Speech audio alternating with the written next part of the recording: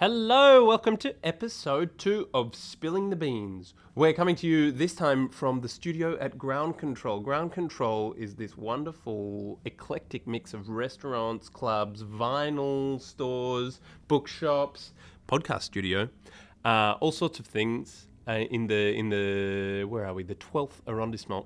And it has this great vibe going on everywhere, which is bleeding into the podcast studio. So you can probably hear a little bit of music, maybe a few sounds in the background, and hopefully that just adds to the feel of the thing.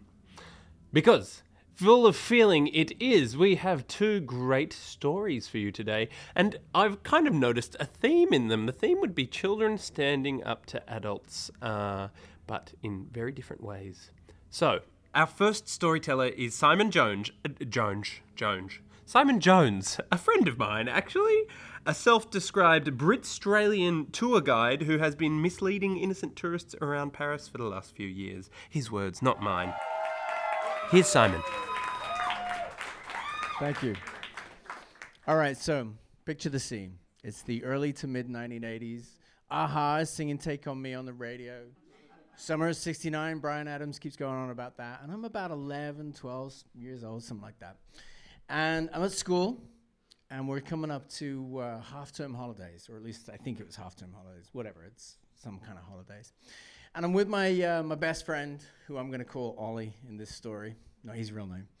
And we're looking ahead at our vacation and stuff. And to paint the picture, I'm the kind of kid at school who the teachers know my name, all right? And they know my name not because I'm a star student, but because I'm the kind of kid who, I'm not a troublemaker, but I'm always in trouble. So I'm that kid, right?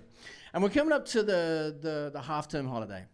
And it's going to be 1 week long. And I remember thinking, 1 week for a vacation? Who takes a vacation for 1 week? That is way too short for a vacation. A vacation needs to be at least 2 weeks, right? So I think to myself, how can this be longer, right? And I discussed this with my friend Ollie. How can our vacation be longer? So I hatch a plan to extend our school vacation. And the way that I decide that I can extend our school vacation is I decide that I'll blow up the school. Now, I know what you're thinking. That's a stupid idea, and look, it is a stupid idea, right? I'll get that, but you got to bear in mind, I'm like 11 or 12 years old, and consequences are not a thing that I'm really familiar with, so blowing up the school to get another week of vacation is just, that sounds perfectly reasonable to me. So how is this going to happen? I know that's what you're thinking, how is this going to happen? And Ollie is thinking the same thing, and I say, look, I got a plan.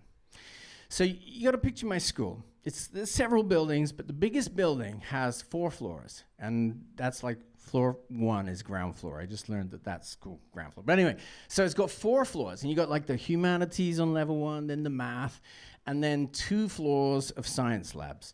I don't know why they had 2 floors of science labs. I should have become a scientist. I think that's what they were trying to say, but, whatever. So those science labs have gas taps on each of the tables, right? Because you plug in Bunsen burners. Now, this is a long time ago, and probably in schools now, they probably put locks on those gas taps, but they did. Back in the day, they didn't. So I was very familiar with these gas taps because when I would be in science class and the teacher was like drawing on the blackboard or whatever, we would get a lighter and just make flames go across the thing. So we knew what these gas taps were about, right? And I said to Ollie, right, listen, on the final day of school, on Friday, everyone's going to want to get the hell out of school early. There's going to be no after-school stuff. There's going to be none of that. Everyone's just going to leave, right?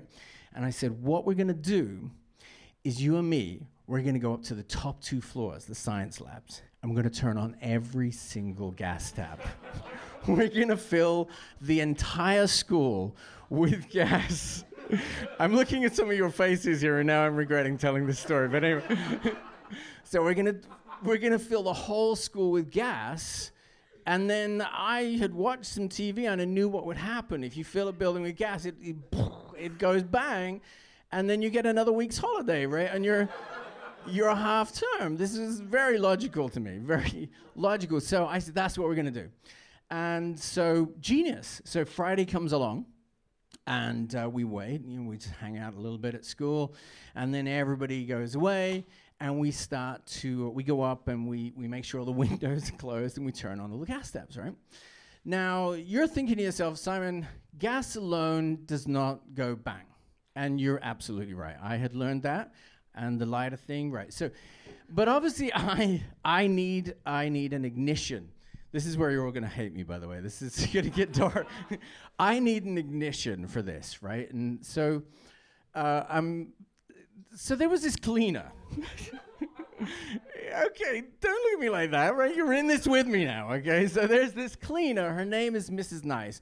And at the school, we used to say, Mrs. Nice. Nice by name, not by nature, right? That's what everybody used to say. And Mrs. Nice used to smoke rollies, right? And she was always like lighting the rollies with a lighter, right? And we liked this teacher because, we liked this cleaner because if you walked on her nice mopped floor, she'd always drop the F-bomb. She'd be like, you fucking little kids, like that. And that's fizzy language to an 11-year-old. Like, you don't expect that from an adult, just to F-bomb you. So we would like walk on the, and she'd be like, fucking little. So we thought, listen, Mrs. Nice can be the ignition because she's always lighting the cigarette, right? So she's going to clean the humanities floor first, right? Then she's going to get to the math floor. And you got to think, this is going to take her ages because there's a lot of work to do. And then she's going to get to the first science floor, which is full of gas at this point. And she's going to go up there and fucking kids like that. And she's going to light the thing and like that. And then we'll get another week of school holiday, right? This is awesome. Like, this is a totally foolproof plan. So we're doing this. I'm looking at some of the faces here, like, I'm really shocked. But anyway, we're doing this, right? We're doing this. So we're up there, we're doing all the things, we're closing the windows, it's all working out really well. And we're about to leave, and then I remembered, there's A11, right, which is another classroom on the math floor, which is like an overflow science labs. Like I tell you, my school, we're really into science. So I said, let's do that one as well. And he was like, yeah, okay. So we went in there and we turned on all the gas taps, closed the windows, and I was like, genius. And then we left.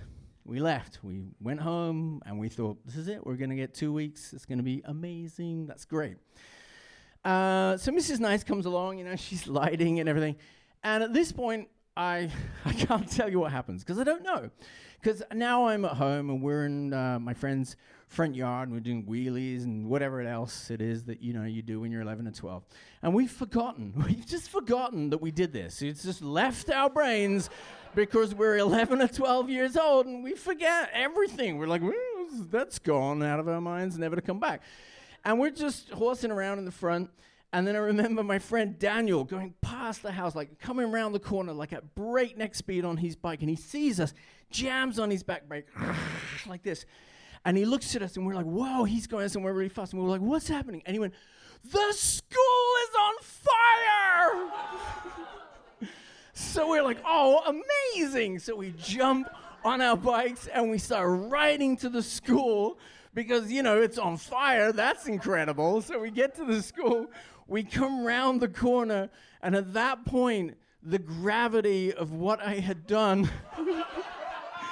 and the consequences that I had not thought about at all dawned on me when I saw more fire engines than I have ever seen in my entire life. Pipes across the road, things going into the school. I'm like, oh, shit. So anyway, I'm standing there and there's an ambulance in front of the school. All right, okay, all right. No cleaners were harmed in the making of this story. And I'm like, oh, shit. And so, I'm like, why is there an ambulance there? And kids, kids, they don't know anything. So but people are just saying, oh, Mrs. Nice is in the ambulance. And my legs are like, oh, Mrs. Nice is in the ambulance. She just blew up. And they're saying that she got blown down a corridor. And I'm like, what the fuck? And I'm like, I'm frightened. I'm like, oh my God. And the ambulance drives off. And then I remember thinking to myself, this is bad.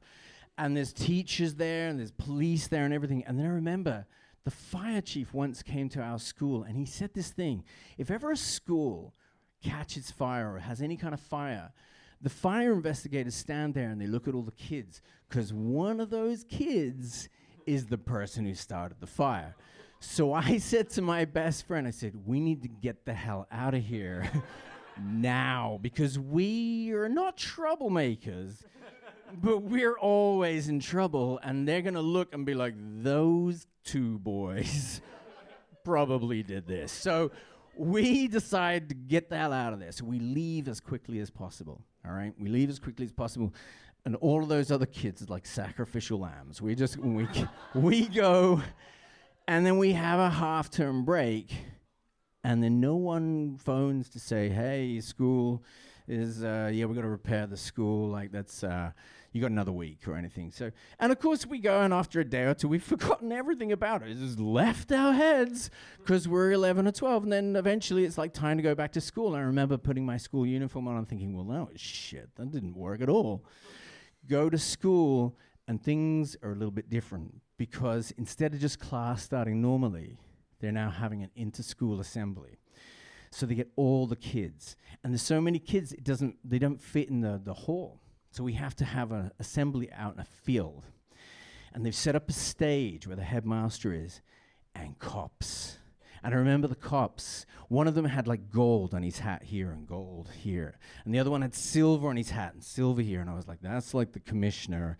And that other guy is like the chief or something. And I remember they got up and they started to talk. And they said, kids, somebody tried to blow up the school.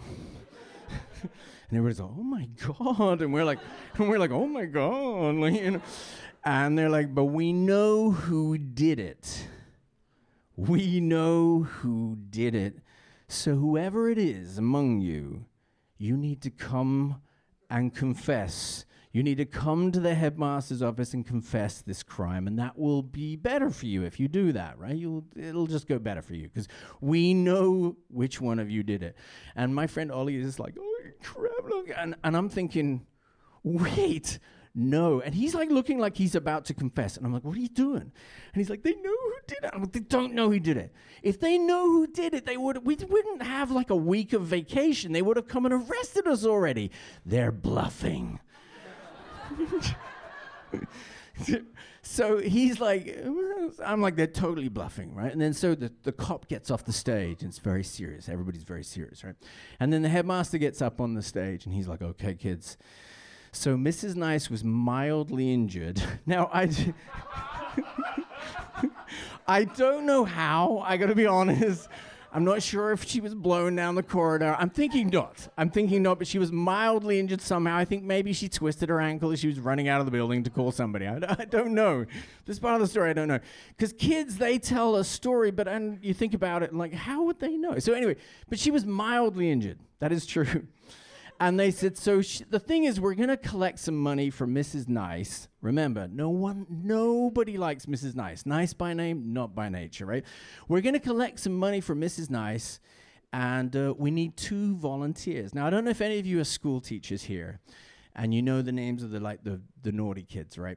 So at this point, they said, do we have 2 volunteers to collect money from Mrs. Nice? And I said to Ollie, get your hand up, man. Go. So we put our hands up. We're like, yep, we'll do it. At which point the whole school and all of the teachers look at us. And my teacher friends have said at that point, everybody's like, that was them. They clearly tried to blow up the school, and now they're just trying to like make it better by Anyway, so we're like, yeah, well, we'll collect the money. And they're like, great. And the headmaster was like, oh, that's amazing. What lovely boys they are. So we collected the money for Mrs. Nice, and then eventually they said, hey, Simon and your friend, whose name I'm not going to say again, they were like, Simon, you need to come with us because you collected so much money. They bought like a vase or something, like a vase, and they had some flowers, and they said, we're going to present Mrs. Nice with the vase and the flowers, and we'd like you to be there. That would be nice if you were there. So we're like, yeah, great. So we end up going to present Mrs. Nice where she was with the vase and the flowers. And when we turn up there, there is a photographer from the local newspaper because they're going to write a news story about this. So there's me on one side and Ollie on the other side, and the headmaster, and we're presenting Mrs. Nice. There you go, this glass thing. And my parents were very proud of me because what a good kid I finally become. And so that was a nice moment. And it was good, because they're not usually very proud of me because I'm not a troublemaker, but I was always in trouble. Happily or unhappily, depending on your perspective, Simon is not in prison. No, he's in Paris, and he is regularly at the cafe. He runs tours at the cafe, actually, so you could even come and meet him and take a tour with him, get him to show you around the city. All right, time for story number 2, told by Charlotte Pleasance, another friend. She's great. In fact, Charlotte's going to be here hosting with me in this season of the podcast, so you will be meeting her again. But for now, here's her story, recorded at the same event as Simon's.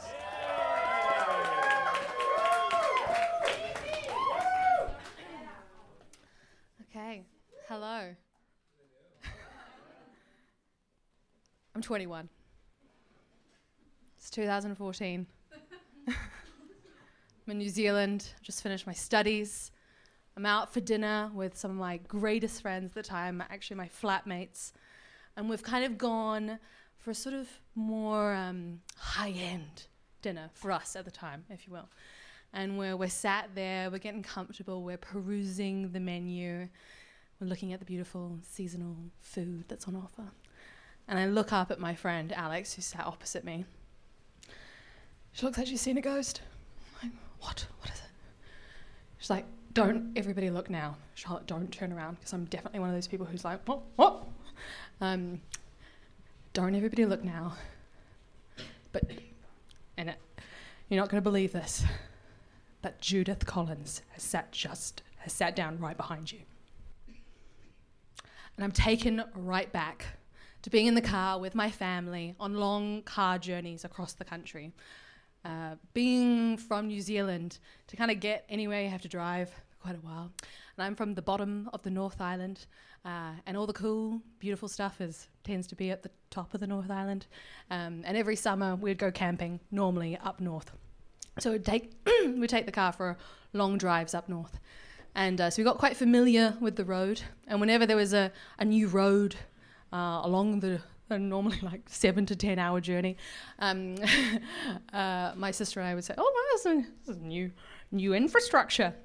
And my dad would call to the two of us in the back seat and would say, okay, and who built this new road, girls? And we'd say, the great and good Labour-led government.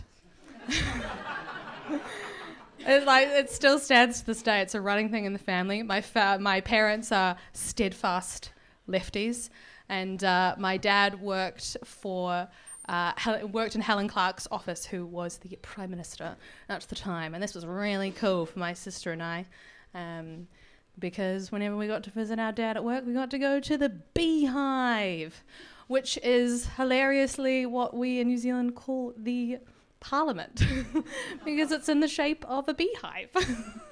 One of the many cute and charming things about New Zealand. And so that was a great time, but then tragedy struck my family and the country, because the National Party was elected into power. This is really loud. So that was really scary. And my dad ultimately lost his job. But the National Party was in power, and this was filled with what I would argue slimy, evil politicians. And one of the most untrustworthy of the untrustworthy politicians was Judith Collins. Anyway, my dad gets a job in ministerial housing. He's in charge of all the houses across the country for all the different politicians. And he's tinkering away at this job, managing all these different houses, Whereas I am 16 and I'm trying to figure out who I am. I am sucked into my own world and I am unaware entirely of what is going on in my father's world. Turns out it's not very good. So at the time, there was a blog post that was written about my dad by a right-wing blogger. And at the time, blog posts were a really big thing. They were kind of like the Twitter of nowadays. It's 2010. We don't have social media so much at this point. So blogs are really big. Everyone's on them. And this blog wrote my dad out to be this snitch for the Labour Party that was an insider and snitching. And he was entirely unfounded, entirely wrong. And he was basically used as a scapegoat for this particular situation. And as anything with the internet, as it is now and as it was then, you have a lot of people reading these things. And a lot of hate came out in the comments of this blog post. Not very nice ones, turns out. And I quote, "The prick should be sacked immediately. Can we get the prat harpooned? F it," I don't know if I can swear, "F it, shoot him, fuck it, shoot him and his wife and his kids. Lastly, cut the bastard's throat." Pretty harsh stuff. I followed up with my dad recently and I was asking him about these particular things.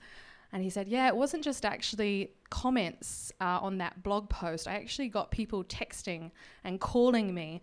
And I said, oh, what did people say, Dad? And he was like, Charlotte, I don't think I will actually ever tell you specifically what these people said, but I'll just say that they weren't just threatening me. So at this time, I am entirely, again, unaware of this. They go to the police, some of these comments are removed, and it's sort of dealt with at that time. A few years later, in 2014, a big book comes out called Dirty Politics. And the book basically outlines the corruption within the National Party, that there was this concerted effort to target civil servants, like my father, who they assumed was still loyal to the Labour government. My dad was included, and there was an entire chapter dedicated to him. This blog post, the comments, the following police, everything that happened there. And we found out how my dad's name was linked to this particular blogger. Because at the time, we were thinking, how did this random right-wing blogger decide that this random civil servant who managed the houses was behind this particular really random thing? So it's at this time that I learn and the country learns that a woman named Judith Collins leaked my dad's name to this right-wing blogger. Judith Collins, who was also at the time the Justice Minister. And so this is when I learn that the woman responsible for all this drama, for all this stress, is Judith Collins. The woman that is responsible for ultimately the death threats to my father, to my mother, to my sister, and to myself is Judith Collins. And she sat right behind me, this restaurant. And so I'm there. My friend Alex is sat opposite me. We're figuring out what we should do. I'm filled with adrenaline. I'm texting my mum. She's saying, Charlotte, don't say anything, don't say anything. I'm like, I'm saying something. And so, but I'm like, okay, we're gonna be cool about it. We're gonna be cool. I'm like, okay, what I'm gonna do is I'll go up to her once she's when she's going up to pay, and I'll just say something quick. And so I'm like, okay, Alex, you let me know when Judith is going up to pay, and I'll go up and follow her. So we're eating our meal, we're kind of finishing up, and we're almost done. And Alex gives me the look. She's like, she's on the move. I'm like, okay. I get up. I'm starting to walk towards her, and it's going through my mind at this point. I'm thinking to myself, I am 21 years old, and I am about to go and speak to the Justice Minister of New Zealand and tell her off. So I go up to her. I tap her on the shoulder. I say, hello, Judith Collins. My name is Charlotte Pleasance. I'm Simon Pleasance's daughter.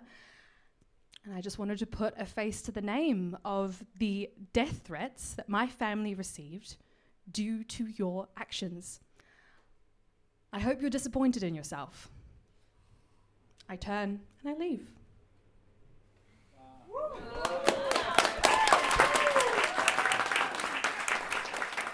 Charlotte, as I said before, will be joining me in the studio very soon, so you'll be hearing more from her.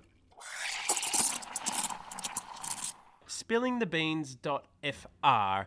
Check it out. You'll find all sorts of goodies on there, links to other podcast episodes. The first 3 episodes are already available, and there will be more to come. I'll be releasing them fortnightly. What else do I have to say to you?